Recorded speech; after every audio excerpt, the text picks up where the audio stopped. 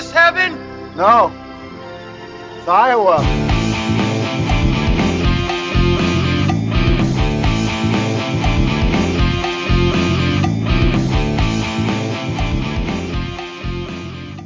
Well, thank you, ladies and gentlemen, for coming to this press conference for Hawkeye football next season. Brian and I, we got a game plan for next year. Going to keep things going, complimentary football, punt the ball, play good defense. I don't know what to do about all the tackles for losses, the missed blocks, the inept offense, and Kirk sticking with the same horrible system that Ryan runs. All I know is that first you've got to get mad. You've got to say, I'm a Hawkeye fan, god damn it. My team has value. So I want you to get up now. I want y'all to get up out of your chairs.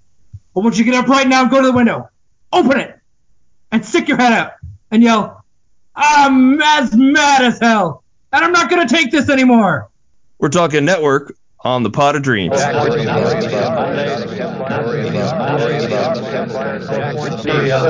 And now, the distinguished television news commentator, Mr. Howard Beale. Ladies and gentlemen, I would like at this moment to announce that I will be retiring from this program in 2 weeks' time because of poor ratings. Since this show was the only thing I had going for me in my life, I have decided to kill myself.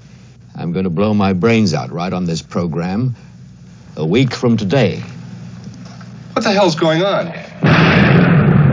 Prepare yourself for a perfectly outrageous motion picture. Howard Beale went up there last night and said what every American feels, that he's tired of all the bull. Sakes, Diana, we're talking about putting a manifestly irresponsible man on national television.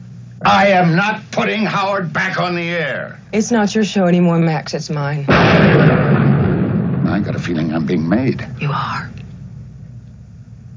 Got to warn you, I don't do anything on my first date. We'll see. I want a show developed based on the activities of a terrorist group. Well, Ahmed, I'm going to make a TV star out of you. Just like Archie Bunker. We're the #1 show in television! We're number one! There is no America. There is no democracy. There is only IBM and DuPont and Exxon. And you have meddled with the primal forces of nature. And you will atone. Am I getting through to you, Mr. Beale? Why me? It was your own television, dummy. Ladies and gentlemen, the Network News Hour with Howard Beale. I want all of you to get up out of your chairs. I want you to get up right now and go to the window, open it, and stick your head out and yell, I'm as mad as hell, and I'm not going to take this anymore. Things have got to change. How many stations does this go out? You've got to get mad. 67. You've got to say... I want you to get up right now. Go to your window, stick your head out, and yell, I'm as mad as hell, and I'm not going to take this anymore. Are they yelling in Atlanta, Herb? Are they yelling in Atlanta, Ted? I'm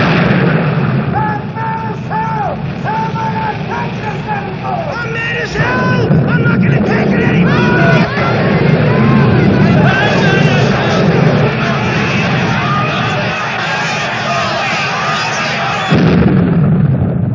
Network by Patty Chayefsky, directed by Sidney Lumet, produced by Howard Gottfried.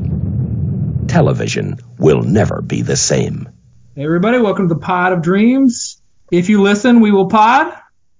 I'm Ben, here to talk about, well, I get a little excited with some of these. Let's prep this, Eric. We're doing our top 5 favorite, with a capital F, personal subjective, movies you love, regardless of what others think of their artistic merit.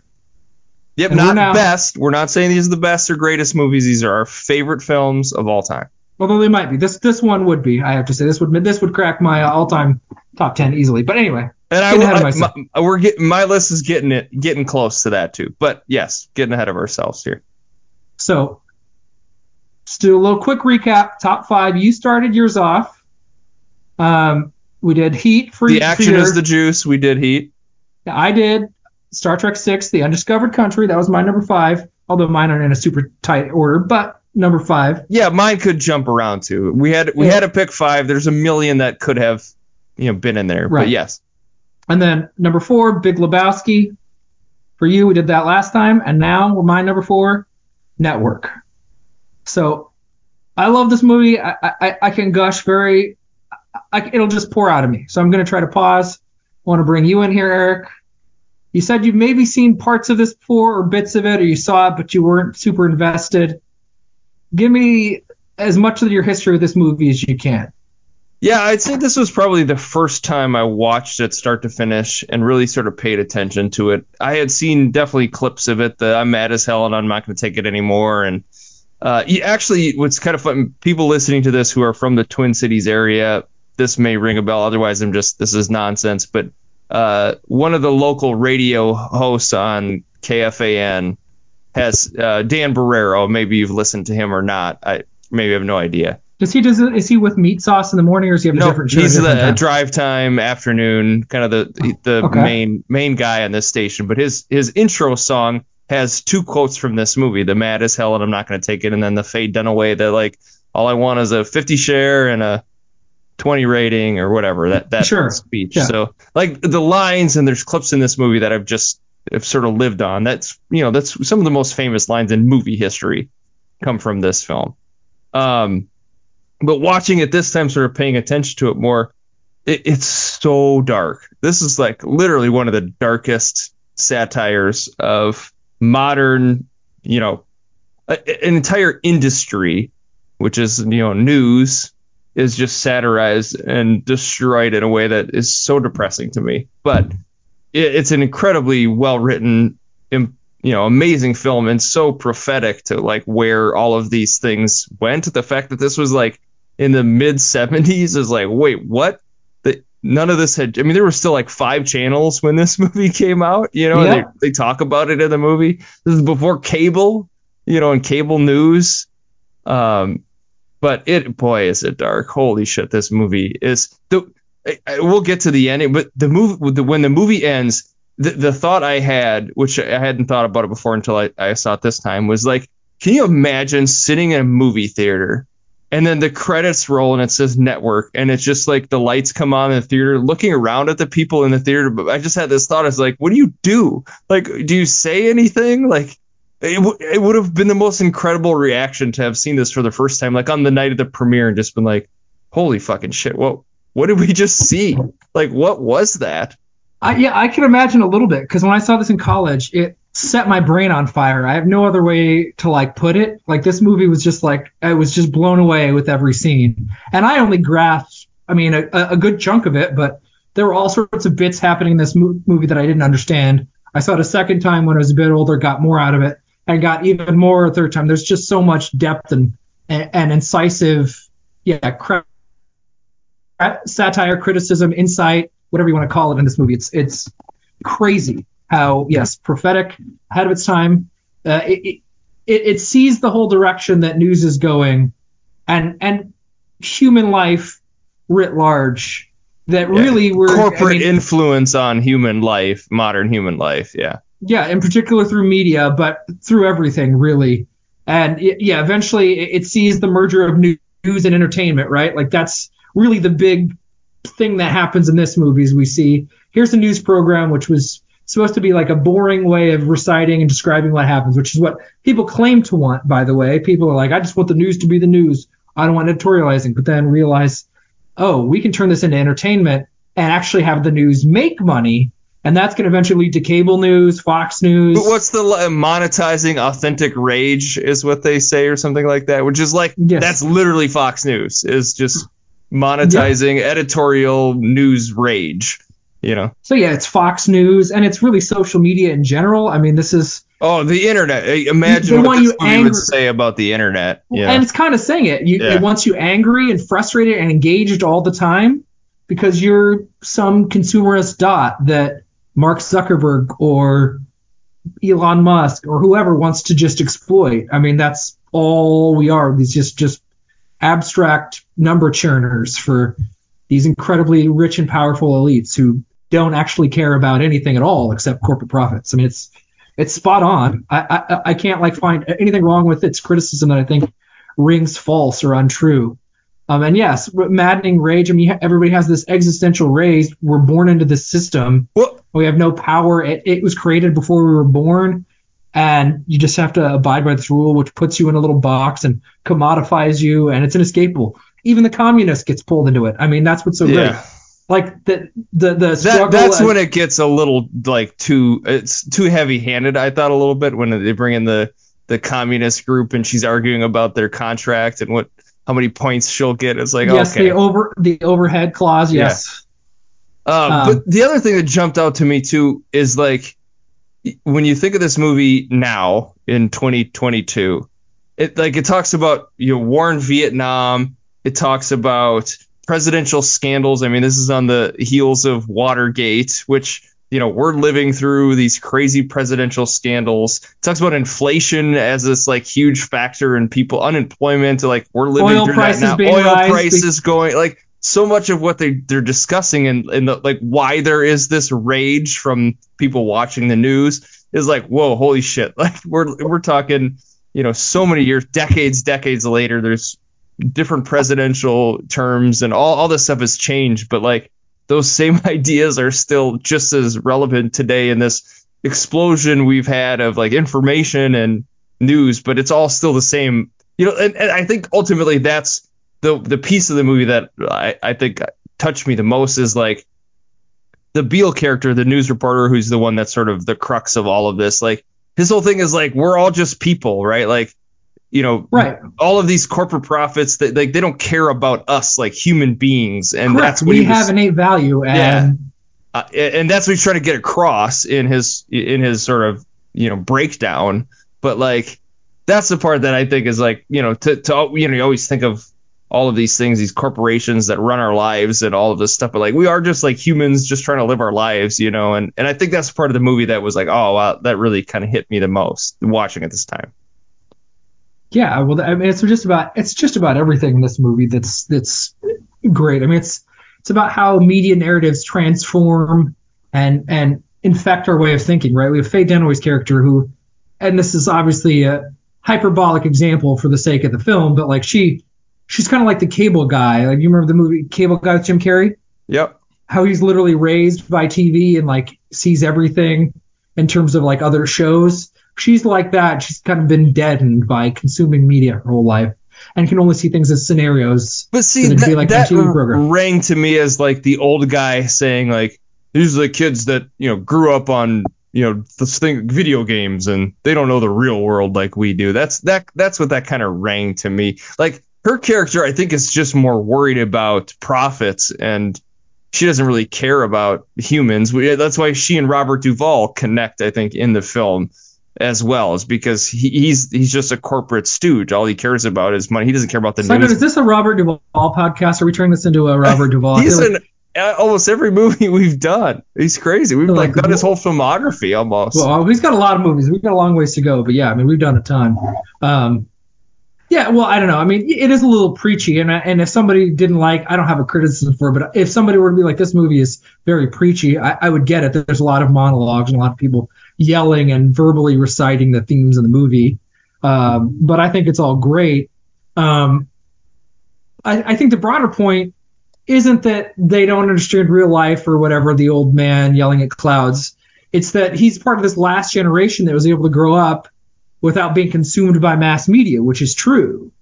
In a general sense. But they read newspaper. There was always newspapers, radio. I mean, there has been the news, right? It's just it's not just the news. I wouldn't limit it to just the news. It's television in general. I think and it's become mass more. The appeal is way broader. I mean, there were a lot of people in the 20s and 30s that probably did read newspapers, or they would read a local newspaper. They weren't getting a very global perspective, and we weren't all consuming the same media and having the same access. But I think that's at least the thesis of the movie. I guess you can argue with it, but I view that as being really relevant because obviously, I mean, I don't know. I do this. Like, I think about scenarios from movies all the time in regular life, or like, oh, this is kind of like that scene in the movie, or I think about this character. And sometimes I don't. Sometimes I'm just, oh, here's me getting coffee or whatever. But a lot of times these narratives do impact how I perceive things and how I perceive myself. And how we just try to label and quantify everybody and everything and give them a label and categorize them. That's even more true in the internet age. I mean, literally, you get micro-targeted if you do one search, or if you speak to Alexa about, oh man, we need a new washer dryer, you start seeing ads for washer dryers. We've monetized your identity, right? I mean, right, exactly. Everything is, there's some way they can advertise it at you, and they're using it as a way to pinpoint things for you to buy. I mean, yeah. And they're trying to figure out what will appeal to you as a 38-year-old white male street guy. How can we appeal to you? And they do this with like TV and movies, and it's just all spot on. But I don't. The thing about this movie that I think it's a great movie. I think it's one of the greatest films. I don't love it because I don't want any of this to be true. Like you seem to like revel in the cynicism. I don't want it to be true. I like that it's describing something that's true. Like if you want authenticity and thought provoking and like, this is it. This is engaging with the actual truth of reality in a way that is depressing, although I kind of laugh at parts of this because some of it's a little absurd. I like it because it's describing something that's true. This helped me understand reality better. When I saw this in college, this really helped me grasp with how reality actually is and changed the way I perceived things, which is why I'm so profoundly connected. I don't want it to be true, Eric. I don't love that. There is too like the artist perspective of it too. That was the other thing kind of jumped out at me, is like I felt a little bit like he was Paddy Chayefsky, the writer, and Sidney Lumet. I think we're sort of saying like, because I mean, in the end, right? He's murdered. Right? Just spoiler alert, I guess, right? That's how it all ends. And like the movie's almost 50 years old. It ends. The last line is the voiceover, which I didn't so much love the voiceover, but it's the first person that was killed for low ratings. Is like I kind of felt like they were speaking as artists, like not only like for themselves, but to make money in this business, the things they would have to do to like promote themselves or to sell their movies. You know what I mean? Like they have to this doom and gloom, the death hour, like they have to sell murder and terrible things in order to sell their movies. You know what I mean? Like the same guy that made Dog Day Afternoon, right? Like I just kind of felt that sort of this sort of metaphor as for themselves as artists, not just about this is also the same guy that did 12 Angry Men, so he's done idealistic movies too. That's true. I mean, so Sidney Lumet's got a really diverse. Is he one of the most underrated filmmakers? I mean, yeah, he really kind of isn't beloved because I think he was one of those guys who actually excelled at making a lot of different kinds of movies. So his style doesn't always shine through. Yeah. But he's makes pre really that like good new movies. Hollywood, right? He's a little bit before the Scorsese. He came of age in the 50s and then hits his peak for a while. I mean, he did the movie Before the Devil Knows You're Dead, which I've never seen. I mean, like that's how long this guy was making movies. That movie with Philip Seymour Hoffman, right? Yeah, aren't they like Ethan Hawke is in it too, right? They're like stealing money from their parents, or there's like a jewel. A modern movie. I'm just saying, like he moved from 12 Angry Men to that. Yeah. I mean, and he's got a bunch in that I haven't seen that I think are all really well regarded. He has a book called Making Movies. It's really good. Just a movie about the filmmaking process, which I strongly recommend if you just want to insight into how movies used to get made. In some ways, they still are. I like a movie that can describe reality in a way that I would even struggle to like write out everything that the network's claiming. Like you just have to see network. This is reality. I can't write what's in it. You just have to see it. This movie is describing reality in a very cynical, depressing way that I think is completely true. It also made me think of The Player a little bit. I mean, I love this movie more than I love The Player by far. But The Player is also one like, hey, do we sell people the movie that they kind of want? Kojak gets the killer, everybody's happy, everything feels good? Or do we tell the really depressing story that probably is actually more authentic, but nobody's going to watch and nobody cares about? Now, this doesn't really wrestle with that like The Player does, but I thought a lot about Don't Look Up when I was watching this, which is a movie that came out last year. It's a satire about the environmental crisis in the guise of a like asteroid, right? And like that, I don't think that movie works very well, and I didn't really like that movie. And I just thought, like, why does this work and that doesn't? And I think I think it's because they went right at the issue, whereas like in Don't Look Up, it's this metaphor with this asteroid. If they had just like had it be about the environmental crisis and like how ridiculous it is that nobody's doing anything about it, I think it would have been more powerful. Because like this movie's about network news and like the change and that monetization of it and the power of that editorialness and like the darkness of where we're going with profits and I think that movie didn't address it in the exact way. I don't know. It just made me. I was just thinking about like, why does that movie work? This movie doesn't, or that movie doesn't. This does. Well, the writing in this is better than Don't Look Now Up. I think. Sure, also, I think the writing here is so immaculate. But it's almost perfect. The relationship stuff with Faye Dunaway and the news director guy, that also kind of took me out of the movie. It doesn't work, but I don't think it's supposed to. I mean, why is it even there? Why is it even in the movie? Well, there's a lot of reasons why I think it's in there. I mean, one, you have the generational, you need the contrast, but he gets shoehorned into a narrative that he doesn't want. He gets put into this box of midlife crisis or late life crisis or whatever, sex with a younger person, really kind of against his will, and he doesn't even understand why he's doing it. It's just it's subconsciously implanted into his brain via media that this is kind of thing that he ought to do. Just like how he gets upset about the book.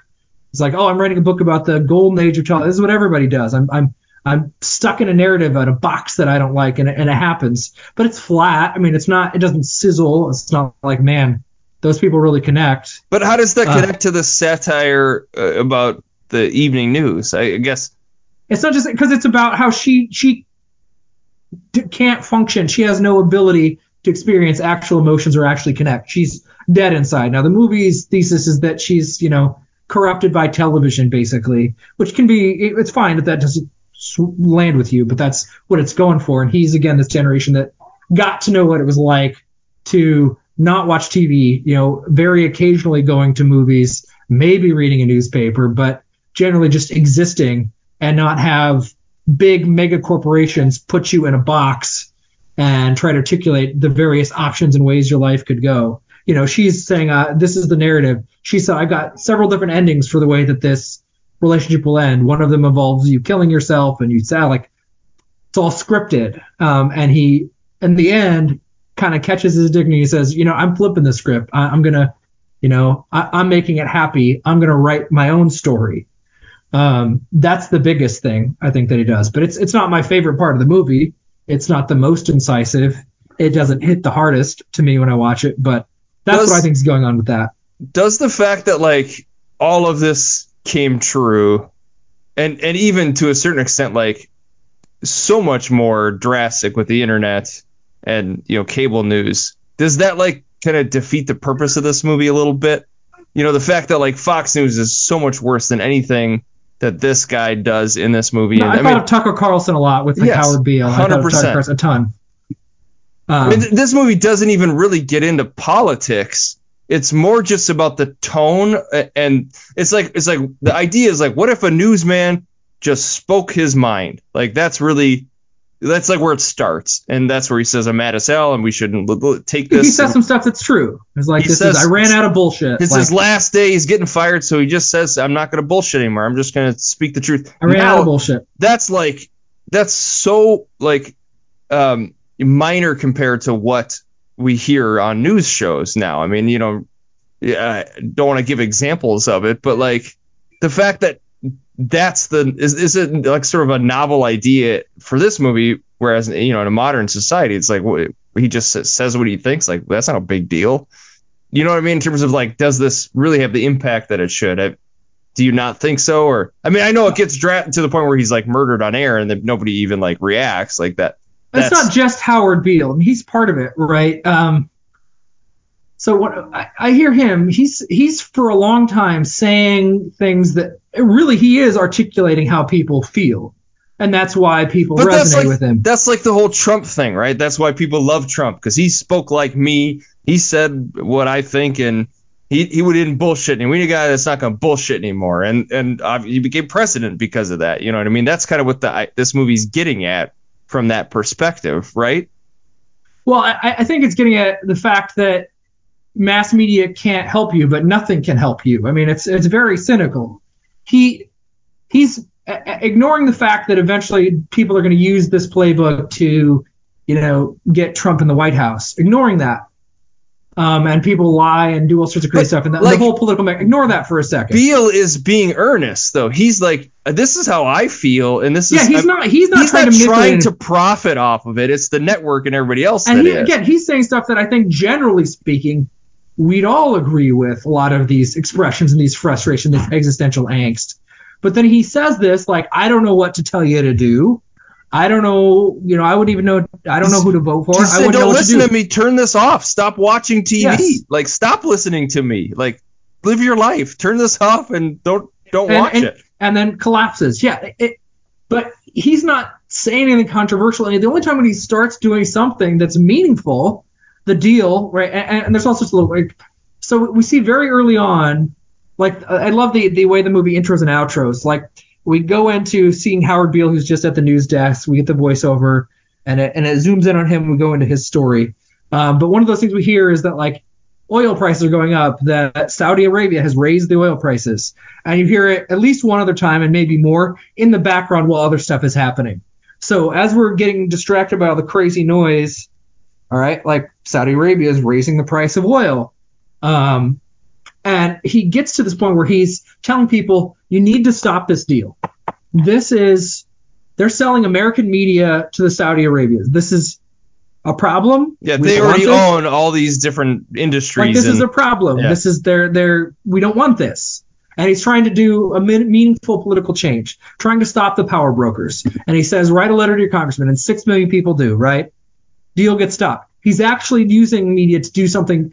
They don't care about him saying to like be angry. They don't care about him saying to turn off the TV. They don't care about any of this stuff. I mean, they turn his slogan, I'm mad as hell, into like an intro to his show. I mean, it's so cynical and dark. Like his expression of existential rage just becomes a catchphrase on a show. It's so frustrating. I mean, in a good way. But anyway, then he meets Ned Beatty, who's like the owner of one of these conglomerates or whatever.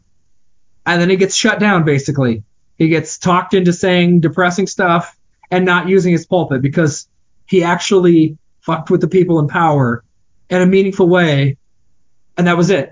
Ultimately, it led to him getting shot because he couldn't use this to actually transform society. Mass media won't work. They won't let you because the people that have the power decide what you watch aren't going to let you watch something that might persuade you to make them not in power anymore. And we get the horrible, like, I mean, it's cynical, but it's great. The Ned Beatty cosmic forces of nature, Mr. Beale. I mean, that's the thesis of the movie. It's inescapable. You meddled with the primal forces of nature. Yep. And Howard Beale literally asks him, "Are you God?" And he says, "I think you might be right, Mr. Beale." I mean, in the scene, movie, we get to take a pause. That scene is fucking amazing. It is. The way he, like, the lights go down. He's on the other side of this giant boardroom table. You can't really see his face. The camera is like between the lanterns. It's like we're slumped into the chair looking up at him. We're looking, and he slowly walks over, and it is like the devil, like, walking up to him, and Beale is just like, you're terrified, and he's screaming his crazy speech. Yeah, it's basically how there's no such things as nations anymore. Yeah, communism, capitalism is just a big swirling mass of capital and spreadsheets and economic gains. Is all that reality is. Everything else is just why me? Distraction. Because you're on television, you dummy. Like that. Yeah, he uses his words against him. It's smart and horrible and awful. And then he like starts just talking about how everybody's worthless and doesn't matter. And the ratings go down. And eventually he gets shot. Yeah, that whole sequence where they're like, "What do we do? Like, what's the solutions?" Like, I think we just have to murder him. I think, and they're so nonchalant about it. Yeah, and they're like, logically that makes sense. Yeah, we have to kill him. And so he's like, I guess I hope there's not a tape recorder in here. But that's what one person says. Little Nixon shit there. Yeah. Yeah, that's the most amount of cynicism of hopefully nobody can hold us accountable to this. I mean, just not to repeat what I said earlier, but like. The parables between that point in time and the point in time we're living right now is kind of astonishing. I mean, honestly, it is so. you know, as you get older, I'm sure people that are older than us have like realized, yeah, that's because that's the way the fucking world works. It cycles. That there's these same scenarios, but the fact that like, you know, war, like you said, inflation, all of these crises and gas political prices, upheaval, and like that changed. Maximum distrust of government. Like distrust of government is at its peak in the mid 70s, post Nixon and Vietnam. But like, what we've seen people. in the last 4 years is nothing compared to what they saw. And, you know, what we see on the internet, you know, the whole idea is like, oh, we might see murder on TV. It's like, that is all we see now. Like, go on the internet, you're going to find murder. Like, you don't need a television show or some like Faye Dunaway is like the Murder Hour or whatever. She's trying to program that as like, we just show people getting killed on TV. It's like, that's the internet. Welcome to the internet now. You know, it's just, I mean, they're going to so follow crazy. these ideas, and it's going to lead them to the internet. Like, you can see they're going to keep escalating and trying to get ratings, and like it's going to lead them to crazy shows, and it's immaculate. I'm going to repeat again. I don't want this to be true. I just think it is true, and a movie that is able to perfectly craft and describe reality in its horrible awfulness in a way that's never been captured as well before or since from any movie I've ever seen. It's incredible. And, you know, ultimately we kind of have ourselves to blame. There's a bit of that, right? Because they're like, we'll tell you anything you want. Whatever will make you happy. Kojak gets the killer. Mystery gets solved. Whatever. We'll tell you anything. If it makes you happy, we'll lie to you all day long. We don't care. We just want to distract you and make you happy. If we all liked boring newscasts better, that's what people would do. We'd still have that, but we don't. We want the salacious stuff. I mean, so they feed us this slop that we want from ourselves. The whole period where Duvall sort of takes over the news and he's speaking to the board of directors or the shareholders, and he's like, you know, this is a $30 million loss that we're taking on every year. And it's like, there's that argument with the news director guy. He's like, that's what the news is. The news is losing money. I mean, that it always has. It's like a public service. Newspapers always, traditionally, always lost money. Yeah, I mean, it's to give the public information that they need. And that has totally changed. It's all become because profit corporations centers. own them, and they're like, no, we need to make money. We need public profits. good? Yeah. What the fuck is that about? No, we need to make money.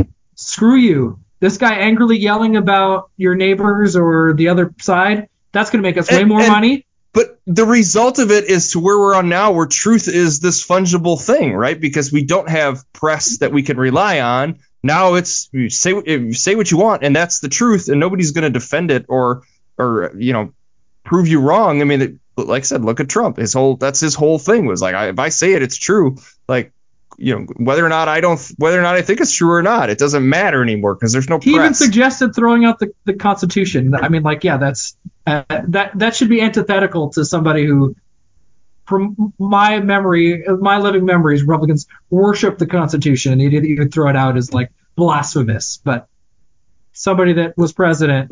Political hour on the pot of sorry, drink. no, it's no. Well, I mean, it's.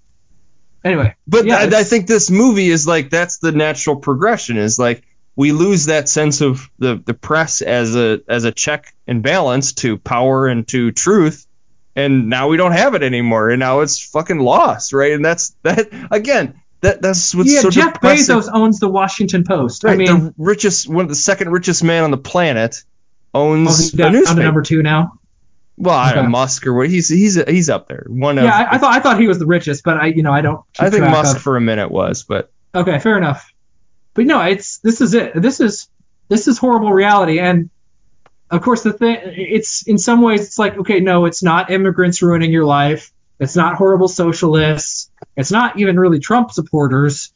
It's, you know, this big conglomerate, this oligarchy of corporations that really dictates everything. Well, and then the news became the enemy. I mean, that's the other piece of it too. It's not just profits and whether or not news made money. They literally became the enemy of truth, right? Like that was like, hey, I don't like you because you're saying things that make me look bad. Whether or not that's true or not, it doesn't matter. Like, you're just making me look bad, news. So get out of here. It's great. I mean, like fake news. That whole phrase, like, if you think of that in context of this movie, it's honestly mind blowing that that's where we went from the 70s to now.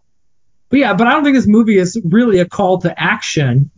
It's really just articulating reality in this uber macro way.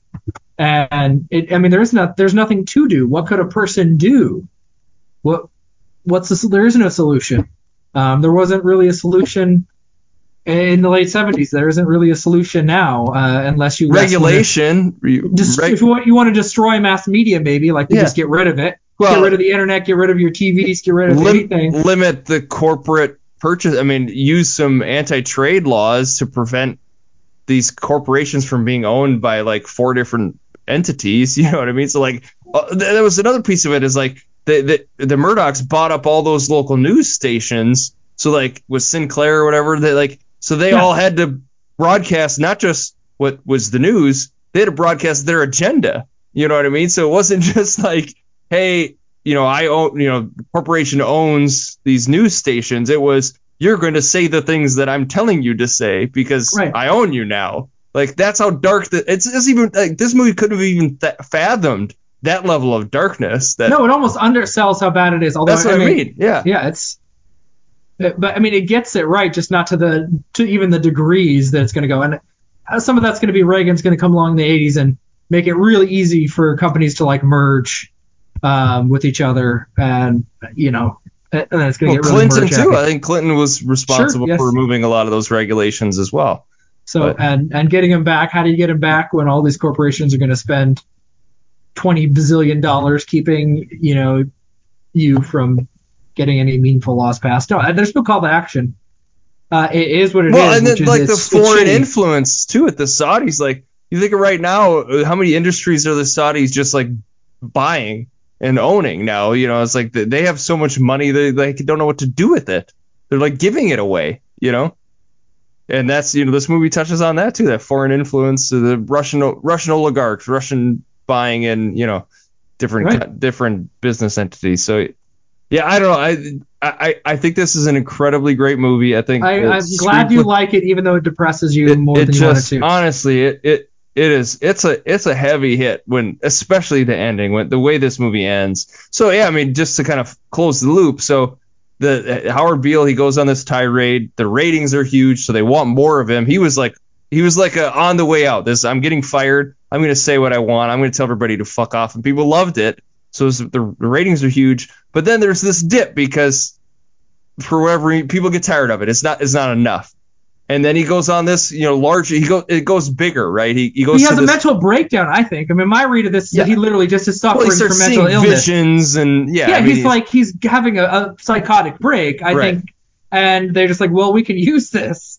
We can use this to make a bunch of money. So it eventually becomes the #1 show on TV behind any sort of scripted television, which is also kind of interesting because you think of TV ratings now and it's the NFL is the top 20 highest rated television shows, and then it's this movie's reality TV as well. She talks about how this is how much it'll cost and this is kind of rating you get. Can you imagine what the profits will be like? Yeah, that's reality TV. It's so cheap to produce and they can make a fuckload of money off of it. The groups that she hires, it's we'll just film them. They'll just have them film robbing banks or whatever. It's it's basically reality TV. Yeah. And then we're gonna do fictionalized episodes every week about what happened. Honestly, are we far away from a reality show where they try to rob a bank and it's that's the show is tune in next week to see if they can rob this bank. You know what I mean? We're not that far away from that. With somebody having literally a camera right attached to them.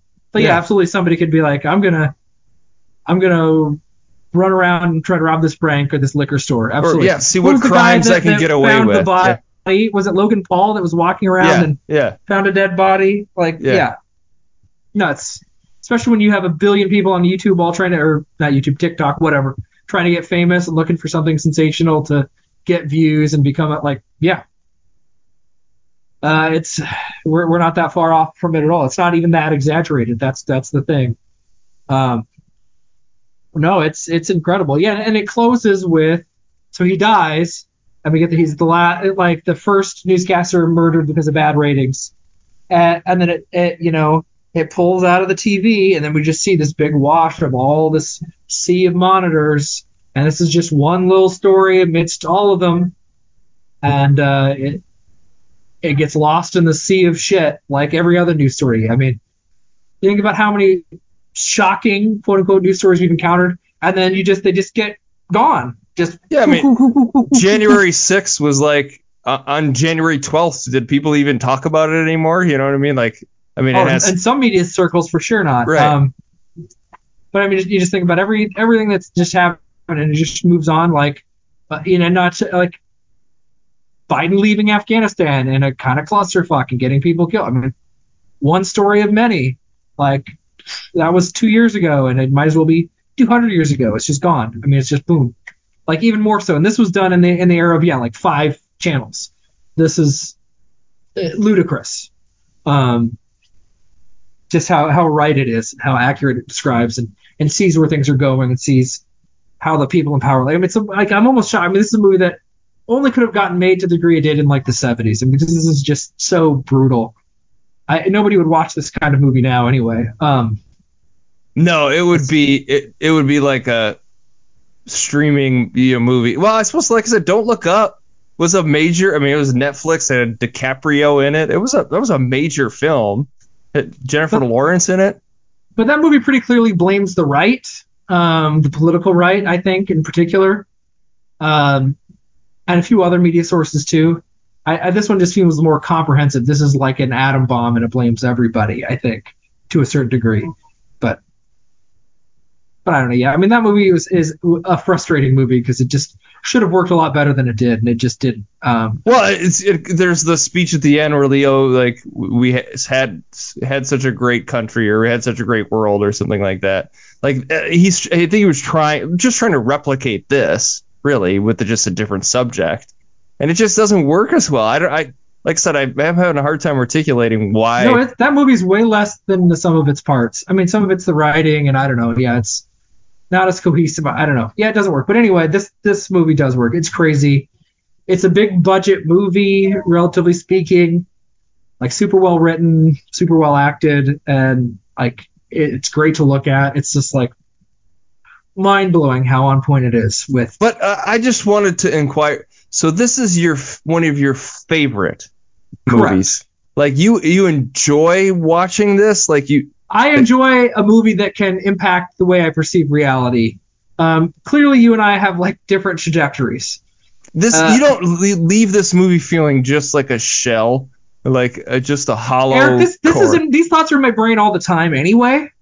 Like, I walk around with that in the back of my head constantly. There's just this like, oh, evil corporations decide all this stuff for us. It just happens. I can't like stop it. So it's not really new to me at this point. The first time it was new, it caused me to think and shift, and a movie that can do that can be literally transformative in the way I perceive reality is going to be dear to my heart. Not because I don't want it to be true. I would love to be able to reject this as too cynical or whatever, but I think it really understands power structures in America really, really well. I admire it, and I'm not bored watching it, by the way. Again, I laugh some of it. It's engaging to me to watch, but it's not like every year let me put Network on because it's so fun. I value the ideas in it so much. Like, how many times have you watched it? This is the third time I've seen it. Third time, okay. Like, all the way through, beginning to end. I would almost love to see this in like a packed theater at like some revival house, just to like when the lights come up, look around and just like, how's everybody doing right now? Like, you doing okay? Because I'm not doing okay. I am in such a bad place now after having watched this. So put it this way. It's like, I get so excited that art can be this incredible, this amazing, that it gets me excited. No, it doesn't give me hope about reality. It doesn't really make me, again, depressed, because at this point, I'm just that all the time. It's like Doctor Strangelove, in that movie ends with like a nuclear bomb. You know what I mean? It's like, oh, this really sucks. Like, this is really dark. Sure. And I suppose in Don't Look Up, it ends with, the planet being destroyed. It's that same sort of idea. Like, these type of movies have to end in a really bad place in order. Well, it would ring false if they're like, he gave a speech and reality was transformed. It wouldn't work. I think because there's like, what's that broadcast news movie? That's more of a hopeful, like, idealistic view on journalism that's like and the almost media. a blue-collar media movie because it's about the obsession with ratings, but it shows you the people at the bottom whose lives will be impacted by a swing here or there with points. But they care about the truth, and they care about exposing power, and the real reasons, the freedom of the press exists, right, is for those reasons. And like those are really valid, justifiable things. Like journalism, like Watergate, Woodward and Bernstein, like journalism has done great things for our society. Like, but this movie is kind of the parts of it where it's like, yeah, but it's also just about ratings and profits and, corporate control. I mean, it is. It's in some ways it's okay. Ostensibly, Howard Beale's supposed to be this like great newsman, right? Like that's his character, right? He's been on the news desk for. He was like the Walter years. Cronkite type, yeah, sure, just man in front of the desk. One of the most trusted voices on TV. People have supper and they sit down and they watch the evening news before bed to see what's happening in the world. Sure, but that's gone. And it is gone. That movie saw the extinction of that going in the 70s. Like, oh, this is eventually going to be they're going to go extinct. Like, this isn't going to be a thing anymore. No, it's just exciting that movies can do that. But there was that Aaron Sorkin show. I don't know if you watched it on HBO. That had a Jeff Daniels Newsroom, I think is what it was called. I actually really loved that show. That show was like it was such a weird concept. Aaron Sorkin wrote and directed all the episodes. It was like a year after, so like we jump back in time. So it was like taking place a year, and it was addressing the like most significant news stories of that year, but covering them in a way that like wasn't sensational. It was like real journalism and this real voice of the news. And it was like kind of a novel idea, but I think when you compare it to this movie and what like really happens with the news, it seems like kind of a quaint idea. Like I've never seen The West Wing, but I've seen a few scenes from The West Wing. Aaron Sorkin also, and Aaron Sorkin loves Network, by the way. He said that's the best movie ever written. Well, I think Quentin Tarantino has said that this is like the best script he's ever written, of all time. It's a perfect script. Yeah, it's great. I mean, it is the best script of all time. It's fine. I'll go so far as to say that. But Sorkin, you're talking about West Wing. Yeah, it's always been kind of idealized. Like, let's imagine the U.S. political system in a way that isn't cynical, that we think, it has some problems and some challenges and isn't perfect, but is really a great way of doing things, and they get it right in the end, kind of, sort of that vibe. I assumed Newsroom was the same. I don't know. I didn't really see either one.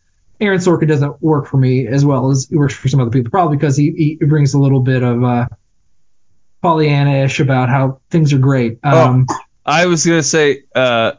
A Few Good Men was on my short list for it. It's not in my top 5, but that was definitely on my short list for top 5 favorite movies. Oh, he wrote that? Yeah, for sure. He wrote it as a play, and then he wrote the screenplay for the movie. Absolutely. I didn't know that. That's good. All right. Yeah. I like that. See, I didn't know that. But Social Network, another one on my short list. He wrote the screenplay for that too. Like, that was definitely on my short list for top 5 favorite. Oh, wow. The Social Network. Interesting. Yes. Oh, incredible movie. But didn't make it, but okay, fair enough. That's fine. I didn't realize you felt so strongly about Social Network. I really like the Social Network. It's not anywhere near my tie. It's not on my short list, but I'm shocked that it's on yours. I didn't realize you felt that strongly about it. That's interesting.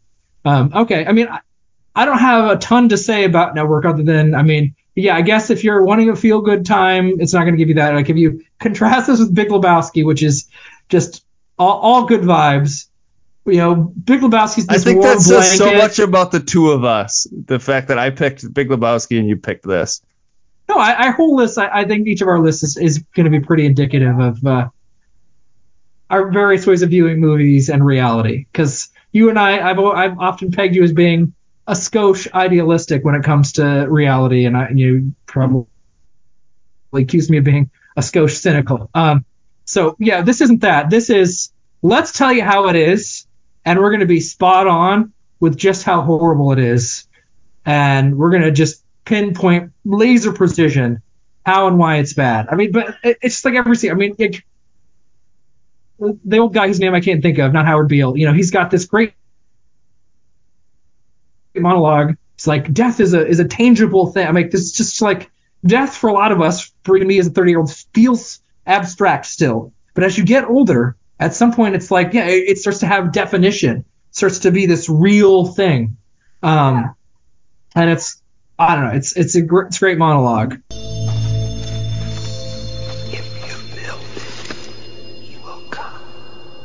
So do you want to give your rating? Do you want to just give 5 out of 5? It's great. Okay, it's incredible. And that would be my rating. That's my measurement of its artistic merits and personal enjoyment.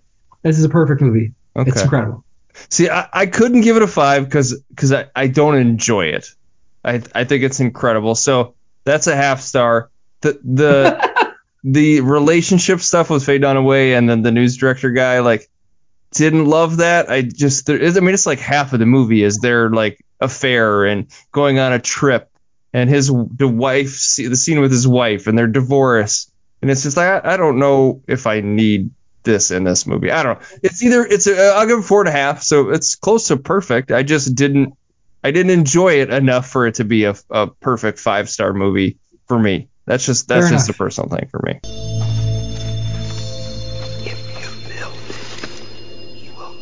Do you want to do your 5 degrees of Field of Dreams, Ben? Let's do it. So I got to get the gal's name. Let's do it. So I wanted to find somebody obscure. Conchata Ferrell is her name. She's one of the folks that works for Faye Dunaway. I don't even know what her character's name is. She's just one of those like journeywoman actresses who's been around a very, very long time. You've seen her in lots of stuff. I don't know if you recognize her, but if I pointed her out, you'd probably be, oh yeah, that lady. She's in a lot of things, but she's in Mr. Deeds, the Adam Sandler movie. She like works. So she was like Faye Dunaway's she was one of her programming people. Yes, correct. Okay, yep. No, exactly, yeah.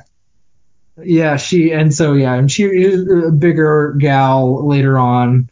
But yeah, she's in Conchata Ferrell is her name. Again, I didn't know that before today. I just recognized the face.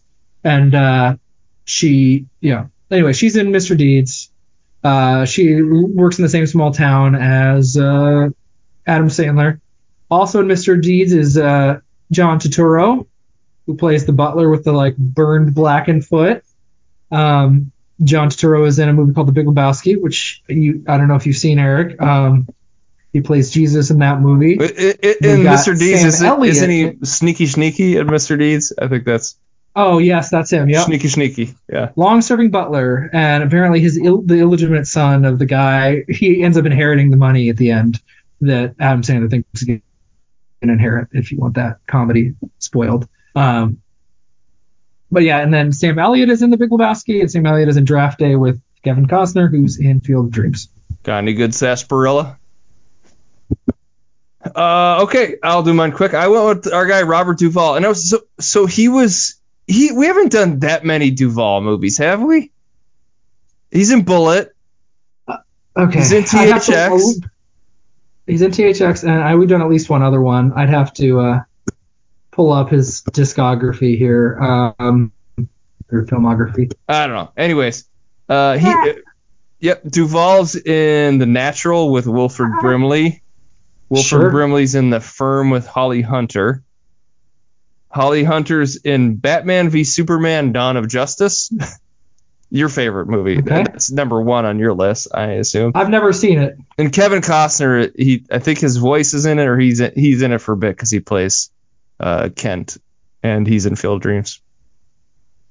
Okay. Before I jump to my next thing, I had a question. So, have you ever seen The Hospital?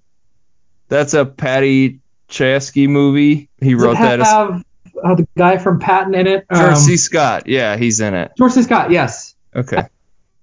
I have seen it, I think. Okay. Yeah, but I hardly remember it. Supposed to be another one of his sort of great masterpieces. I hadn't seen that. Anyways. Oh. Put that on the list. All right, so to reveal my number 3 favorite movie of all time, right? That's where we're at, number 3. Number 3. Gonna give you 5 clues to get to that movie and see if you can guess it. So we'll start with clue number 1. All right, so this film was originally pitched via an 80-page treatment as a horror movie. Okay. Unhelpful. Number 2, this movie won 4 Academy Awards and was nominated for 8 total. Okay. Not going to tell you which ones. Sure. This part of this film was filmed in Morocco. Okay. Go ahead. I might have a guess, but keep going. There's a significant scene in this movie involving a train. Is this Inception? That's right. Inception, baby. Okay. My last clue was the final ski chase scene was inspired by the James Bond film On Her Majesty's Secret Service. Okay. Sounds good. Yeah, Christopher Nolan's Inception is my 3rd favorite movie of all time. It did make the cut. I was going to be shocked if it didn't, but you hinted that it might not. So honestly, this is like so hard. I have jumped around what movies we're in, what movies have been out. Yeah, I'm oscillating between 2 for next week, and like the one I don't pick is probably not going to make the list. So it's like There's a big one that's not going to make my list that I can't believe is not on here, but it's not as of now. Unless you had to have heat on there, so I assume Inception's not on your top 5 list. Correct, so, it's not on my top 5. You might pick one of my 2 or 1 or 2, right? Because we're at number 3 for me. But okay, all right, go watch Inception. We're doing it next week. Sounds good. Thanks for listening. Thanks for listening, everybody. Take it easy. All right.